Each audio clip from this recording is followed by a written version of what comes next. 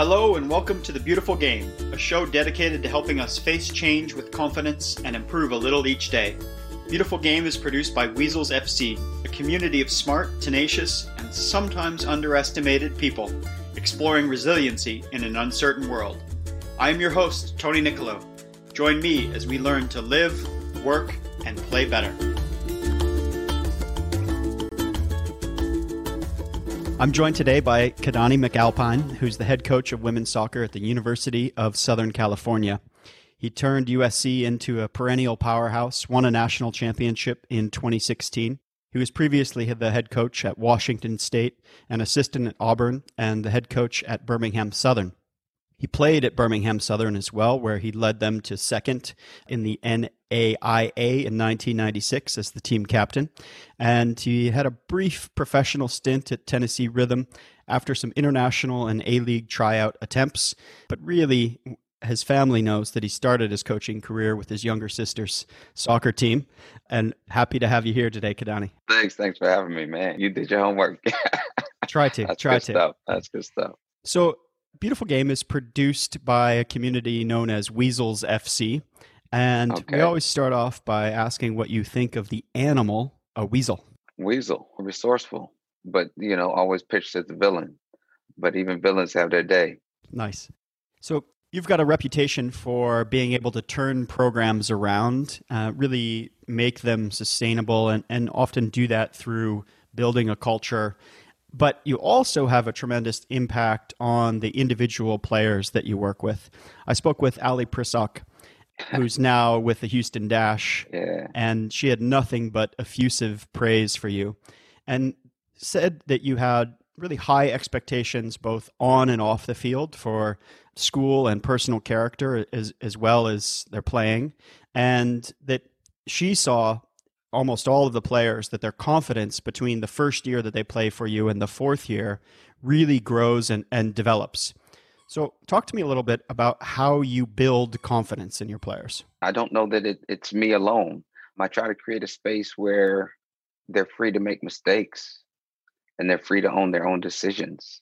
And in doing so, I think that they realize they can conquer just about anything, and it's okay in failure. Failure actually is the time where we grow the most. Having that growth, regardless of whether it's a mistake in the Elite Eight or just tripping over yourself in practice, either way you go, it's something that we can learn from, right? So a lot of what we do is strictly try to create space for them to grow while still holding the standard, of course, but preaching that the real goal is for them to learn how to analyze information, take it in quickly, make a decision confidently, and then live with the consequences.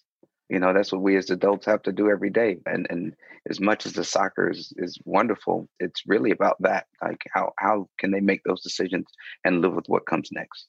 And Ali, as an example, is a player who maybe struggled with that in the beginning. She started with you very early, like graduated from school early, and at the team was initially a bit of a follower, which is a great way to learn, understanding the example of others. But, she turned into a leader. There's an LA Times story about her where they said that you actually held her to a higher standard, arguably, than her teammates. Now, whether that's true or just how it was reported. No, it's true. As a coach, as a leader, how do you identify the players that have the capacity to be held to a higher standard, to become leaders themselves? And related to that, you spoke about failure. Do you think your own failure as a professional player sort of helps you in helping players like Ali reach the next level as professionals? And what did you learn from that experience? I'll start with the first part. Yeah, I think one of the ways we identify is to try to build it into all of them. As they come through the program, we tell them real quick, I'm not going to yell at you as a freshman the same way I'm going to, get on to the senior for the same mistake, because the senior knows, and I know they know because we taught it, whereas the freshman is still learning. So they get a little grace. And sometimes positionally, there are some higher standards, center backs, goalkeepers, holding mids, you have a little bit more that I got to get into you for because you see it all and have to control it all. Especially goalkeepers, not allowed to make any mistakes. So it's automatic, the standard built into the position, right? But Allie and players like Allie, they have goals past college. They have goals of being elite. And so as if, I ask them, I'm like, well, where are you trying to go? Okay, well, if that's where you're trying to go, then the standard has to be higher than your competition here in training, right? I mean, I think our staff does an amazing job of holding those players who have aspirations for more to a much higher standard. While everyone, yes, gets a standard, those players in particular get a little bit extra. And as far as the failure aspect for myself, I absolutely. I mean, the path wasn't one that I chose per se in terms of going into coaching, but it was the path that was right for me. And recognizing that, okay, I tried out for a couple teams here. I went overseas and tried out, and the doors kept closing.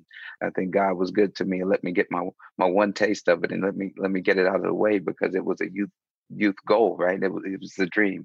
Got my little paycheck, checked it off, but at the same time also gave me my next opportunity. I was already an assistant coach when I had my playing career, and I wouldn't have even gotten my playing career if it hadn't been for a relationship in college where my old teammate and coach had a team that I could go and get my feet back on the ground after being out over a year and a half. And so I take that and I take those experiences and I use them from time to time. I let them know, hey, I'm like, I wasn't even good enough on my pro team, and they shopped me out on loan for a weekend to let me play at the lower team so that I could come back into training.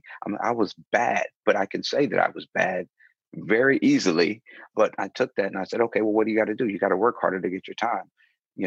That was at Lehigh Valley Steam. That wasn't the place for me. I ended up going to Tennessee, put my time in, and ultimately was a starter and was an everyday player and got my feedback on the ground. But had I given in to the fact that I got put on loan, got my feelings hurt, I wouldn't have been able to accomplish the fact that I ultimately became a legitimate starter as a professional, and felt good about knowing, had I been given time and had the right opportunity, I feel like I could have succeeded. I never would have been elite. Let's be real.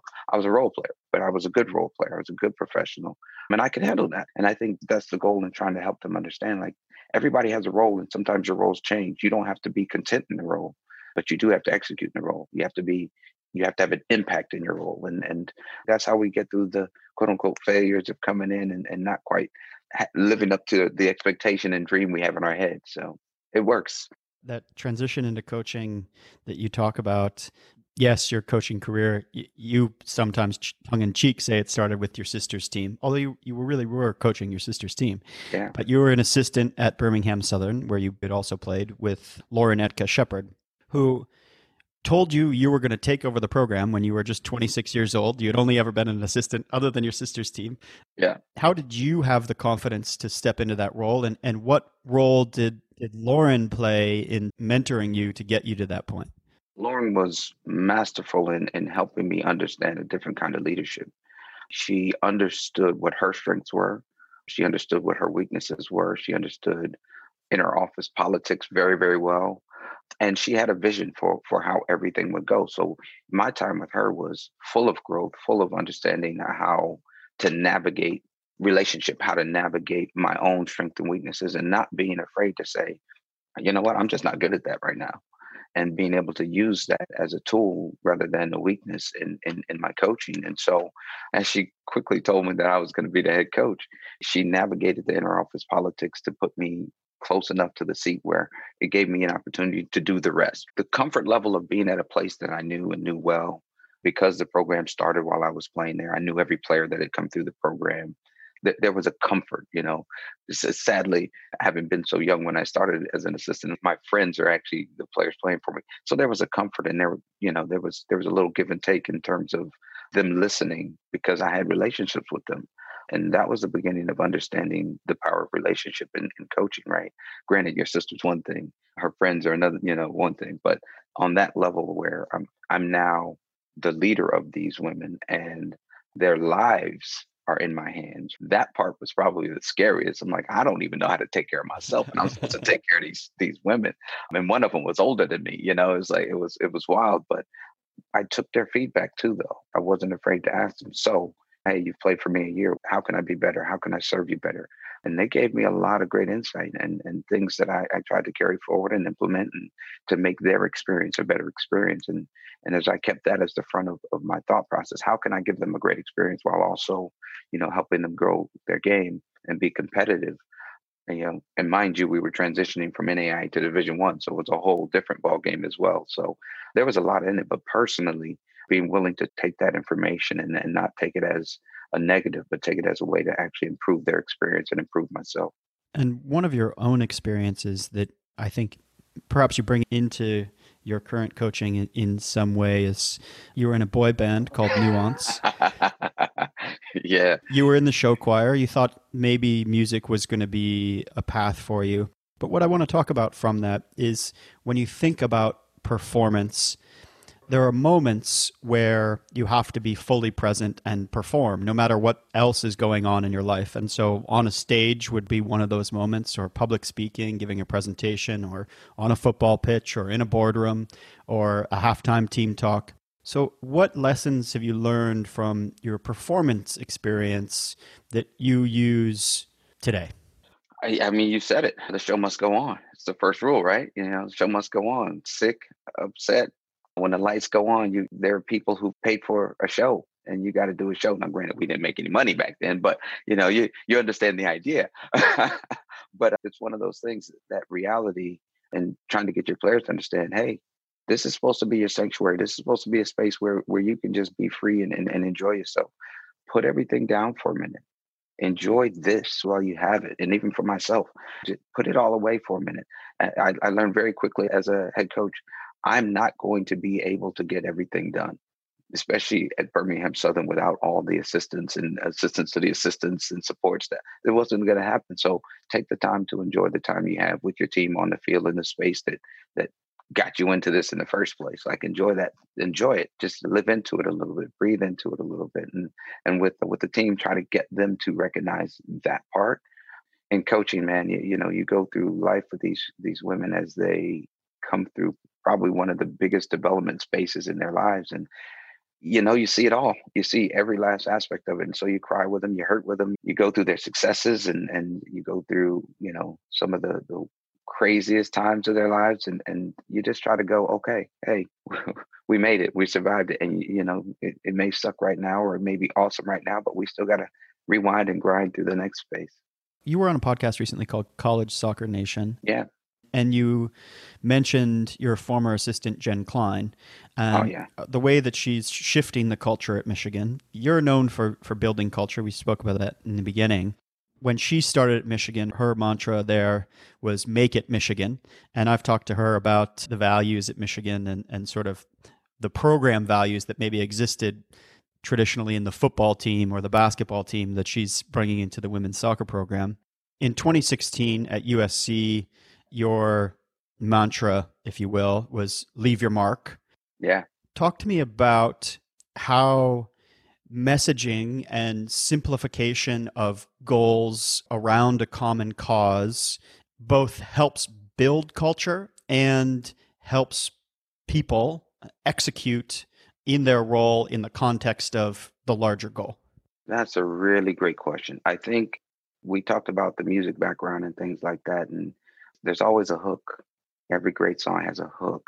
And in your messaging, in having people speak with the same voice, look through the same lens, understand where you're going, the roadmap per se, that hook, that message, that underlying theme that you can always come back to, I think just gives clarity. It gives a reset space when things kind of go off. Okay, let's go back to this. What are we trying to do? Oh, we're leaving our mark. Well, in the way that we're behaving today, how is that leaving our mark? Did we do what we were supposed to do to leave our mark, like really, truly leave our mark on this space? So you can always come back and really reset, refocus, redefine the moments that could be highs, could be lows. Hey, let's, okay, great. We had a great moment, but if we're going to leave long lasting mark, we got to let that go and lock back in. So regardless of where we are, highs, lows, and whatnot, it's sort of grounding. It's that foundational space that I think gives you a way to really take a deep breath when things kind of get all over the place and out of whack. I think it gives us that really foundational space, that foundational message to go back to. And we always have one every year. We lock in on a new one. And oftentimes as a coach, I try to find something that is sort of in our journey, in our path, that is a theme because every team is different. I mentioned Leave Your Mark. That was 2016 when you won the national Yeah. championship. But what is it this year, for example? This year is, grind to shine. And when I started thinking about it, pandemic hadn't hit yet. And so I had no idea that the grind was going to be this real, but it's fitting. We were a good team last year that I thought overcame a lot of injury, a lot of things. I think this year we have to go back to the grind that some of those seniors from that 2016 team and before that 2016, the original crew that we came in with, they had to go through some things in order to shine on the back end.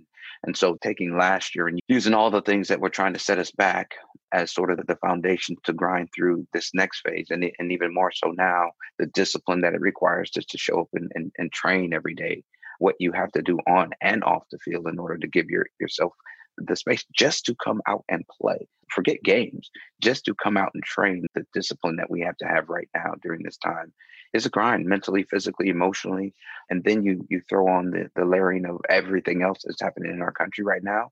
And I give these women a lot of credit. They're really disciplined. They're really focusing in. They're really giving it all in this moment. And so it turned out to be a great message in a terrible time. Not quite meant to be that way, but it was the right message for us right now. You mentioned Jen Klein. I talked to Jen about you, and she said that one of the things that you taught her was patience, and really that having trust in the process, and that you're a collaborator that empowers and trusts your staff and make them feel both a part of the process and that they have a role in the team's success. So from a leadership perspective, how do you do that with your staff, and what do you do around setting expectations and giving both very specific roles while making them feel a part of the larger mission? Man, that's another good question. I think going back to the Loren Ecker Shepherd days and really understanding strengths and weaknesses of the people around me, and even at Auburn to an extent, my role shifted as new assistants came in and different pieces came in. But the one thing that I think also helped the whole bow on it, right, was going back to the idea of showmanship and stage and and I never really thought about it until right now. It's kind of scary. But you think about all the people that go into making the show happen, right? The lights, the grips, all the people behind the scenes that make it happen. But without them, you don't have the show. And as I think about teams, there's the outward facing team. But what I recognize as a player that not every last person in this program is going to connect. I didn't connect with every last person. My players aren't all going to connect with me in the same way. And so the goal was to wrap our team with as many touch points of people that can help them through and navigate their time with us. And by doing so, I had to allow space for all of them to be forward facing. Your athletic trainer, she's a professional. I don't know anything about medicine. Do your thing. You let me know when they're ready and I'll use them. If I can't use them, I'll give them back to you. However, these are the things that I need from them. Okay, great. Nutrition. I don't know anything about nutrition. You're the nutritionist. Do your thing. Here's what I need from them. Here's what I'm seeing on the field. Okay, great. My assistants. Hey, this is your space. You're really good at this. Have at it. I'll be over here if you need me. And trying to give them that space to be forward facing so all of these players can connect with them in different ways, whether it's sports psych, whether it's your equipment person, if they're that good of a touch point, academics, compliance, you name it. I want them to travel with us. I want them to be around. I want them to be visible, strength and conditioning, all of it. I want them to be as close as they can to our program and to our women, because I think all of our women get served that way. And without those people, because I'm one person and anywhere from 24 to 32 people, it's difficult to get to them all. But if we all are working as one, then they all get served and they all can have the experience that I believe they should have. It sounds like approaching it, of course, with confidence, but also with true humility so that you can be a real collaborator and that you can know that there are people around you who are better at other things than you. And that helps you, helps the team really be able to move forward. Absolutely. The people that you have around them, if you don't trust them, then why have them, right? If you don't trust them to be the greatest in what they do, then why have them? And if they're not quite where you need them to be, show them. Oftentimes we get younger people coming in or even just new people that don't quite know your way. Well, hey, here's kind of what I'm looking for. I'm going to let you go do it. No, I'm not in it. You do it. I'll let you know if I need some tweaks, but show me who you are. Show me your personality. Show me how you do it. And then if I need a little bit more, I'll let you know. And I think having those people, having them feel good about it, I think helps them grow, but also helps me. And it makes us better because they may show me something I've never seen before. And I find out way more by letting them be themselves and be the best version of themselves. And I think we get more out of it. I think people still worry about, it's natural to compare yourself to other people, and people look at those who are successful and sort of assume that it was a straight line. Of course, we hear the stories about overnight successes that are a decade in the making. Right. But it's fascinating to me that you mention the way that you just considered your performance background and music and the impact that it's had on your career. My own career journey, I can explain it in a way that makes it seem like a natural progression, but it hasn't. There's ups and downs and twists and turns. And so I guess I want you to talk a little bit about how you think about your own career development. You've turned USC around. You're known for turning programs around. You've turned them into year in, year out competitor. How do you think about your own progression and career path, either how you got to where you are or what your aspirations are going forward? It's just hearing you to talk about that. I think it's funny when people say turning them around, that would say they're broken. And they weren't necessarily broken. They didn't know where they were going. They didn't know how far they'd already come.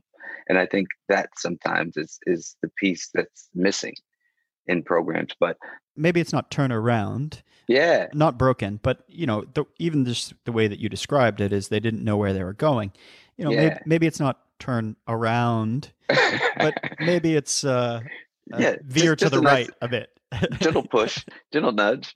No, I think about, the one thing about Alabama, and there are a lot of coaches that go through Alabama that are really great coaches. And I think some of the reasoning behind that is in Alabama, the player pool isn't massive, right? It's a smaller player pool. And so you have to be creative with the pieces that you have.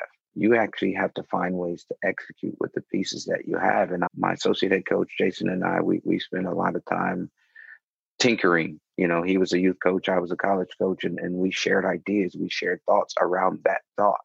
This is what I got. How do I make it, competitive? How do I take random players from different cities that only get together twice a week and go out and compete against the one team in our state that's got 3 national team players and 2 region players? How do we make this group competitive? And they need to be really smart. Need to be technical enough. They need to know what their role is very, very well. And then they just need to go out and do it. It needs to be as simple as possible to execute that. And I think sometimes we make the game really difficult. The goal is to pass and trap to us and to put more in the net than them. After that, all the other stuff is great, but how do you do that? How do you get there? How do you teach them that to support each other, to play for and with each other? How do you teach them to look outside of themselves and share that space? I look at that and I go, Alabama helped me find those things to help me take all of those pieces. Oh, these pieces are a little bit better than I had before. I should be able to do something with this regardless of the competition.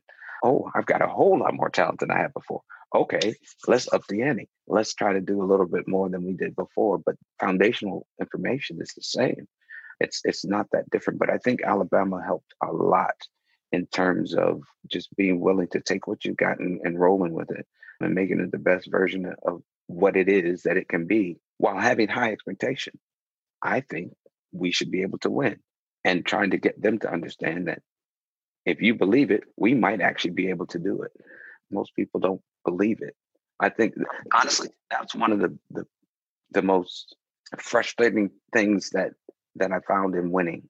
It was looking back at all the teams that I'd been able to coach, and especially some of those at Auburn, and realizing we were so much closer than we ever thought we were. We just didn't know. Well, I want you to talk about that a little bit, where either as individuals or teams who are close and they don't know. You now have that knowledge. You've gotten over the hump before. So what do you do now? How do you get them there? How do you get individuals or teams, quote unquote, over the hump? Yeah, and we talked about it. Well, let me go back. Karen Hoppe, one of the things she always said was, in trying to change levels, the going from average to pretty good is not, it's a huge step, but not very difficult realistically. But going from good to great, great to exceptional, those thin margins are extremely difficult, extremely hard. And there's some truth to that. But I do think if you can create belief while going through the other steps, now it's about transitioning that belief into an actual something that is can happen that's tangible. And the best example that I can give of that is our transition at USC.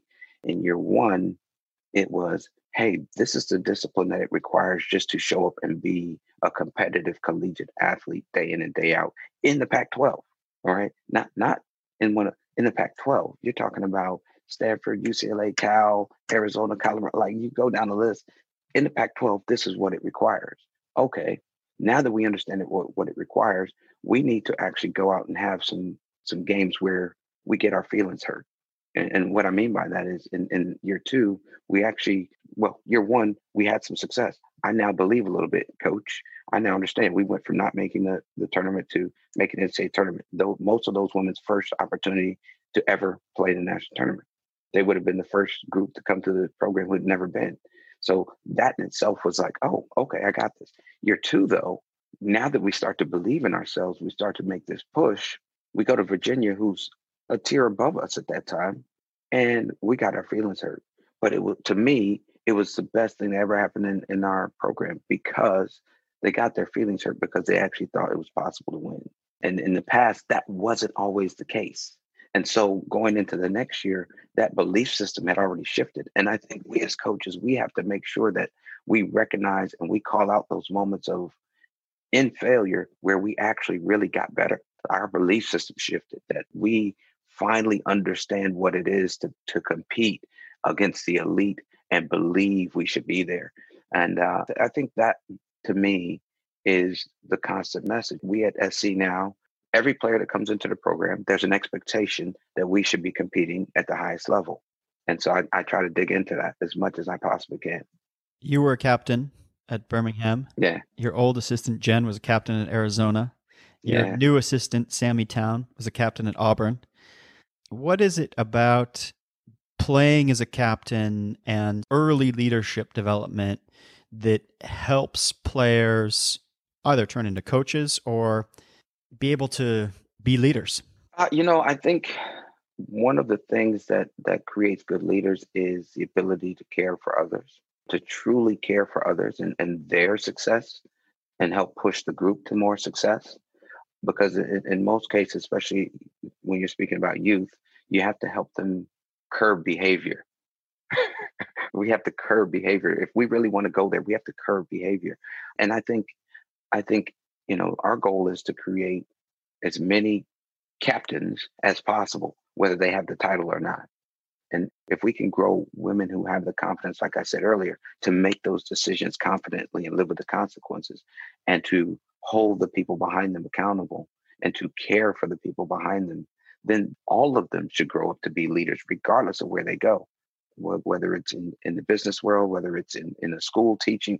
I don't care where they go. They should all be able to lead because they've had the experience of taking care of others, holding others accountable. And I think as they do that, they become great leaders. But I do think as coaches, our passion for the game and our care for people and our care for the success of the group, it's a natural transition into coaching. So is there something that you look for? Is it empathy? For context, you're known as a great recruiter. You've had top classes, in 2018, 2019. So what is it that you look for when you're recruiting?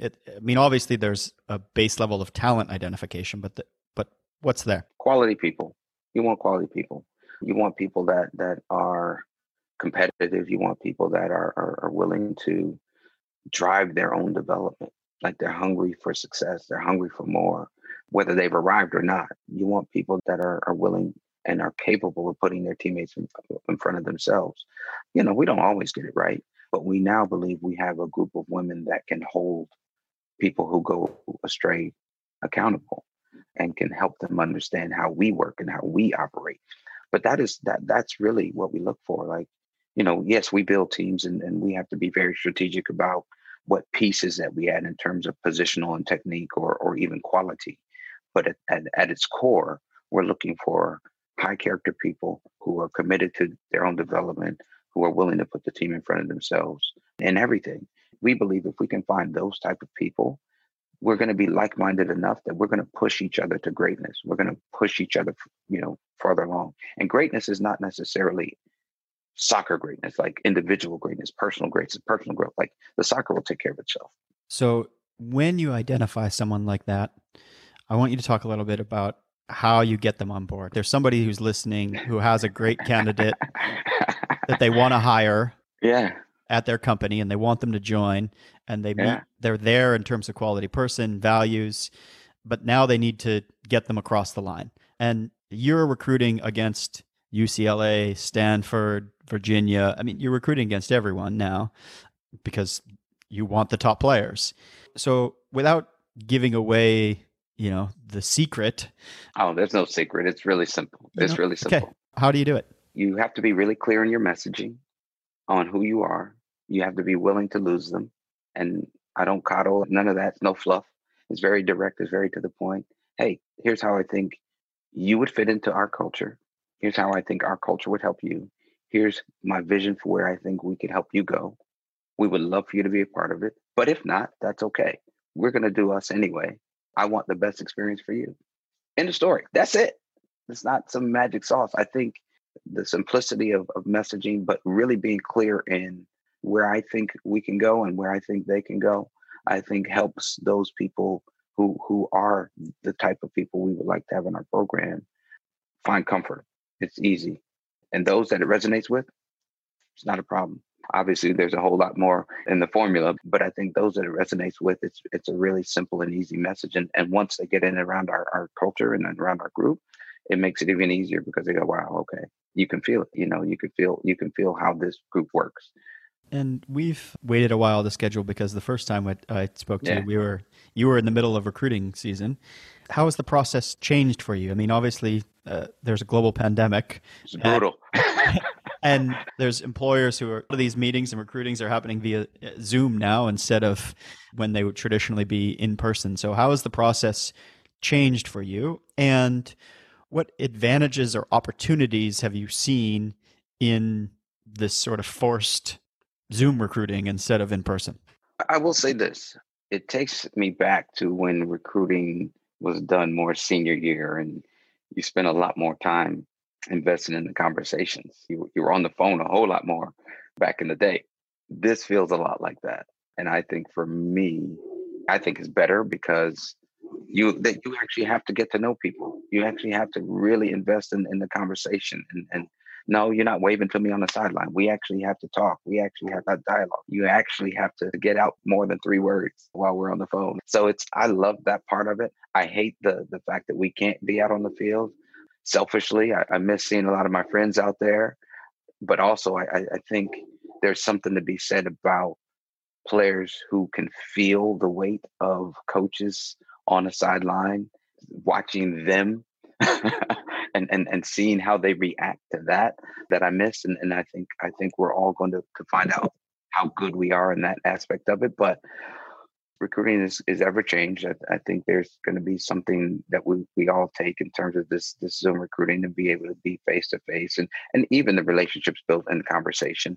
Unfortunately, with the extra year and all that, it's changed the trajectory of certain classes, and there are a lot of nervous young women out there. But at the end of the day, I think the relational aspect of it, I think, is going to be very good for parents, for young people. I think that the connection and that pressure and that weight from being on the sideline is going to be the miss. You're known as a relational coach where soccer is secondary and you help players grow and reach their potential. You've mentioned Jay Jacobs, who is the athletic director at Auburn, where you heard that you should always be green and growing. That's right. I first heard that from Dr. Colleen Hacker, who Yep. wrote a book with Tony DeCicco called Catch Them Being Great. Yep. And I think what you said earlier about even in failure, there are components that you can recognize that are still great in terms of Yeah. the lesson someone was learning. Just talk to me a bit about how you help players grow and reach their potential and what it means for you. Well, I'll go back to my days at Birmingham Southern first. My second year, where we were transitioning from NAIA to Division One, we had graduated and through attrition lost probably 10 of our best players. So I go out and get this really young group, and we were absolutely atrocious. The first part of the season, we went 1-10-1. And in that, one of the things that I had to learn was how to find wins when losing.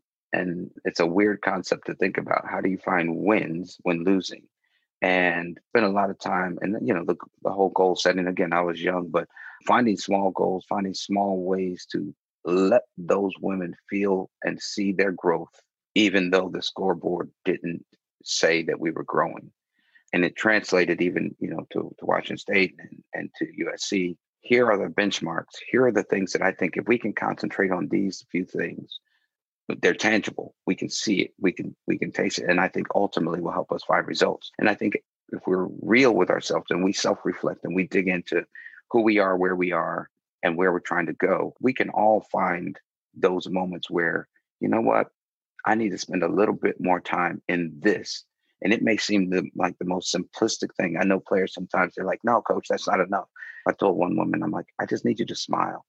And she's like, what are you talking about? She's like, what do I need to do? I need you to smile when you play. She's like, what are you talking about? I need you to smile when you play. And it was simply so that she understood that there's a joy in playing. I don't know if she ever truly got it the way I wanted it for her. But at the end of the day, it was like everything else doesn't matter until you actually get back to the joy Having that actually fun brought you out. Yeah. And so, and a lot of times there are little things like that I think are foundational, that are the root that will actually set everything else free. And when those players get that and they hit that moment, those women find that moment, man, they take off and you start to see the rest of it come out. And some it takes a few months, some it takes a couple years, but it's those moments, it's finding those little small wins along the path that I think ultimately lead us as we learn how to conquer those things consistently. So what do you do to evaluate your own performance and career to make sure that you're continuously improving?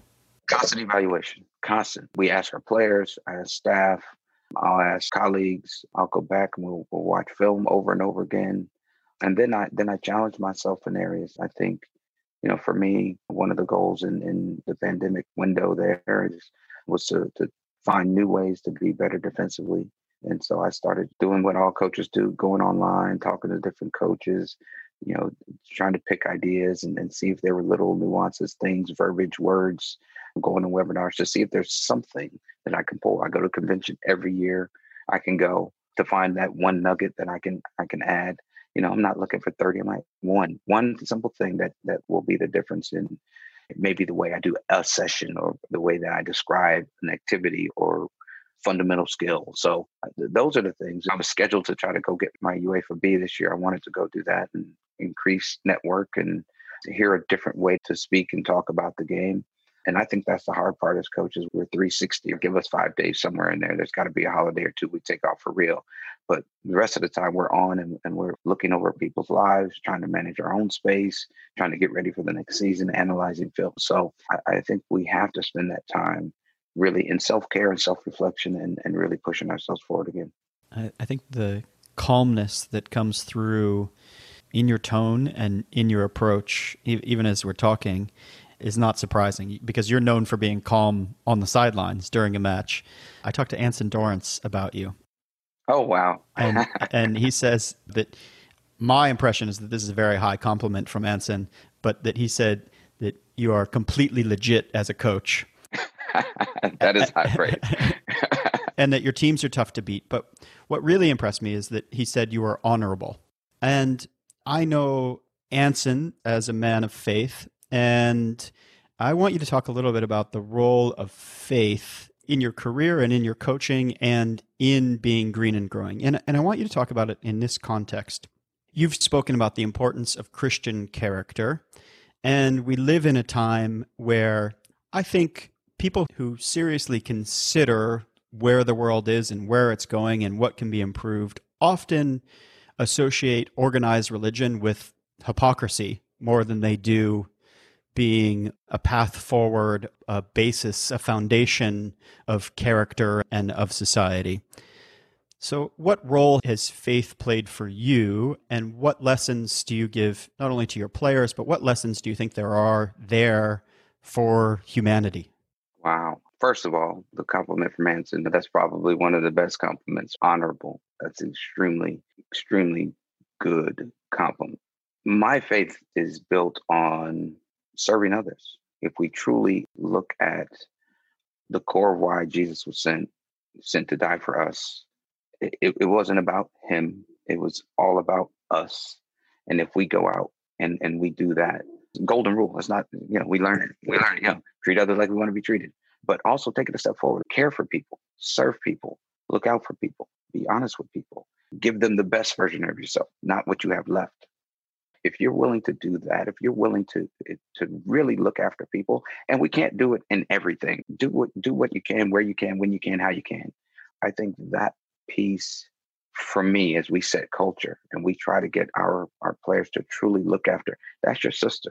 That's the woman who's going to be in your wedding. That's the woman who's going to be at your baby shower. You may not like her today, but you're going to love her for a lifetime. Like, if we understand that, in families don't always get along. Families argue. Families don't always have the same viewpoint, but we're still family. And if we can take the time to have tough conversations, to love each other through it, to actually listen to the other viewpoint, I think that is where we start to really, truly serve and love each other the way we should. And that's the way I try to approach it. I try to coach from that space and the values within it. Don't always talk about the Bible, don't always talk about faith, but the values, the simplicity of just treating people well, serving people, loving people, I think go a long way. And it helps teams be better teams. It helps people be better people. It helps us to be more accepting of our differences, more accepting of each other. And I think right now, especially, we need a whole lot of love. We need a whole lot of serving each other. We need a whole lot of understanding and realizing that there are a lot of hurting people out here. There are a lot of people who aren't doing well, who are struggling through this thing. And if we can take a moment and just be cognizant of it, it's not like you got to do everything, but just in your everyday walk, try to be a little bit better than you were yesterday in taking care of somebody. I think we'll all be a little bit better off. You can't help but mention the times that we're living in. I want to end with you offering some of your advice for how people can face change with confidence. Sitting here in Canada, you look at the White House and see that its current occupant could use some help with facing change with confidence.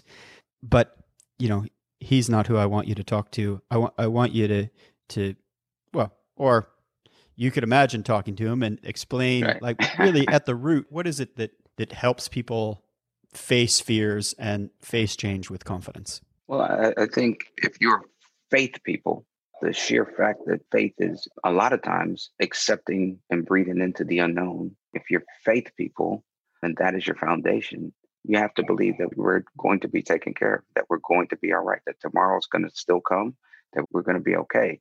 If you're not a faith person, yesterday happened and today came. It's every day we're going to wake up and we're going to go at it again. And I do believe at our core and at our foundation, if you look through time, look through history, we've been able to continue to adapt and evolve. And I have a lot of confidence in our young people right now. They're highly aware. They're highly unified through the social media space. They're highly tuned in and not always into the right things, but at least they're willing to speak. They're willing to challenge. They're willing to search for other pathways. They're willing to lean in to conflict. I think we've seen it. And I think by having those type of young people that are willing to communicate and be open and challenge and work together, I think we're going to be all right. I'm blessed with the opportunity to work with a lot of young people, and we got some really great people coming through. We got some really great people that they're on the scene, and they're not going away. They're just arriving, and they're going to carry us just like those before that fought in different ways. They moved the needle forward. They pushed the needle forward, and confidence in change is looking back and seeing where we've come from. The confidence in change is understanding that we were in a much worse space a while ago, and we moved the needle a little bit forward. Yeah, we're all impatient, especially here in the U.S. We want it yesterday, but at the same time, it's coming, and it's going to continue to come, and we have to be hopeful. We have to be faithful, and like I said, we just have to breathe into people and make it happen. Whether it's slow or whether it's fast, it's coming, and we're going to be okay. Thanks so much, Kadani. It was a pleasure to speak with you today. Thank you. Appreciate it. Thank you for joining us today on The Beautiful Game. We hope you are ready to live, work, and play better. To be a weasel yourself, smart and tenacious, if still sometimes underestimated. Join our community online at weaselsfc.com, and if you enjoyed the show, please share it with a friend.